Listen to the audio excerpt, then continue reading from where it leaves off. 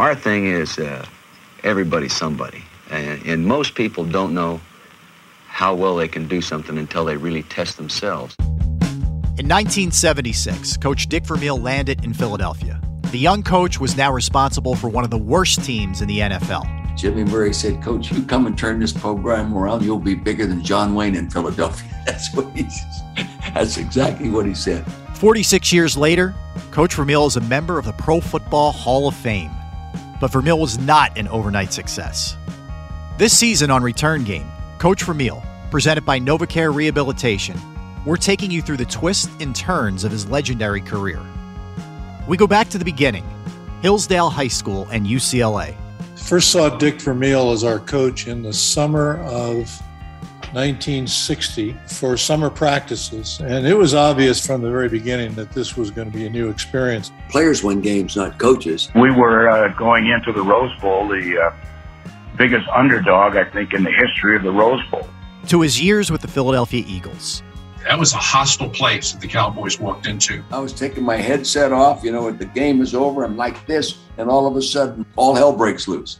And I can remember Coach Vermeil on the sideline, walking up to guys and hugging them and saying, "We're going to the Super Bowl." I said, "Jim, I'm just burnt out. I need to take a break."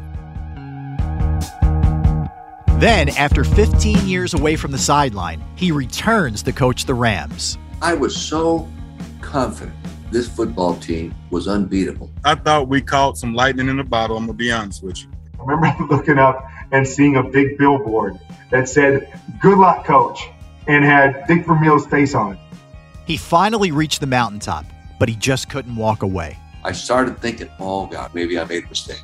And I just remember seeing this little gray-haired, white-haired man with glasses on TV crying at the podium all the time. Every week he'd come running out of the tunnel at the end, and he'd run up the sidelines, and he'd always wave up to the booth to Carol.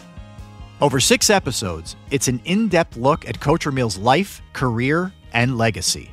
Hear stories from Coach Vermeil, Randy Cross, Herm Edwards, Ron Jaworski, Isaac Bruce, Kurt Warner, Dante Hall, and many, many more. If you work real hard and invest a lot of hours in getting better, and you're an unselfish person and you do what you're asked to do as hard as you can do it every day on the practice field, well, Sunday it becomes just part of your personality. Subscribe now so you don't miss a minute of Return Game, Coach Vermeil, presented by NovaCare Rehabilitation.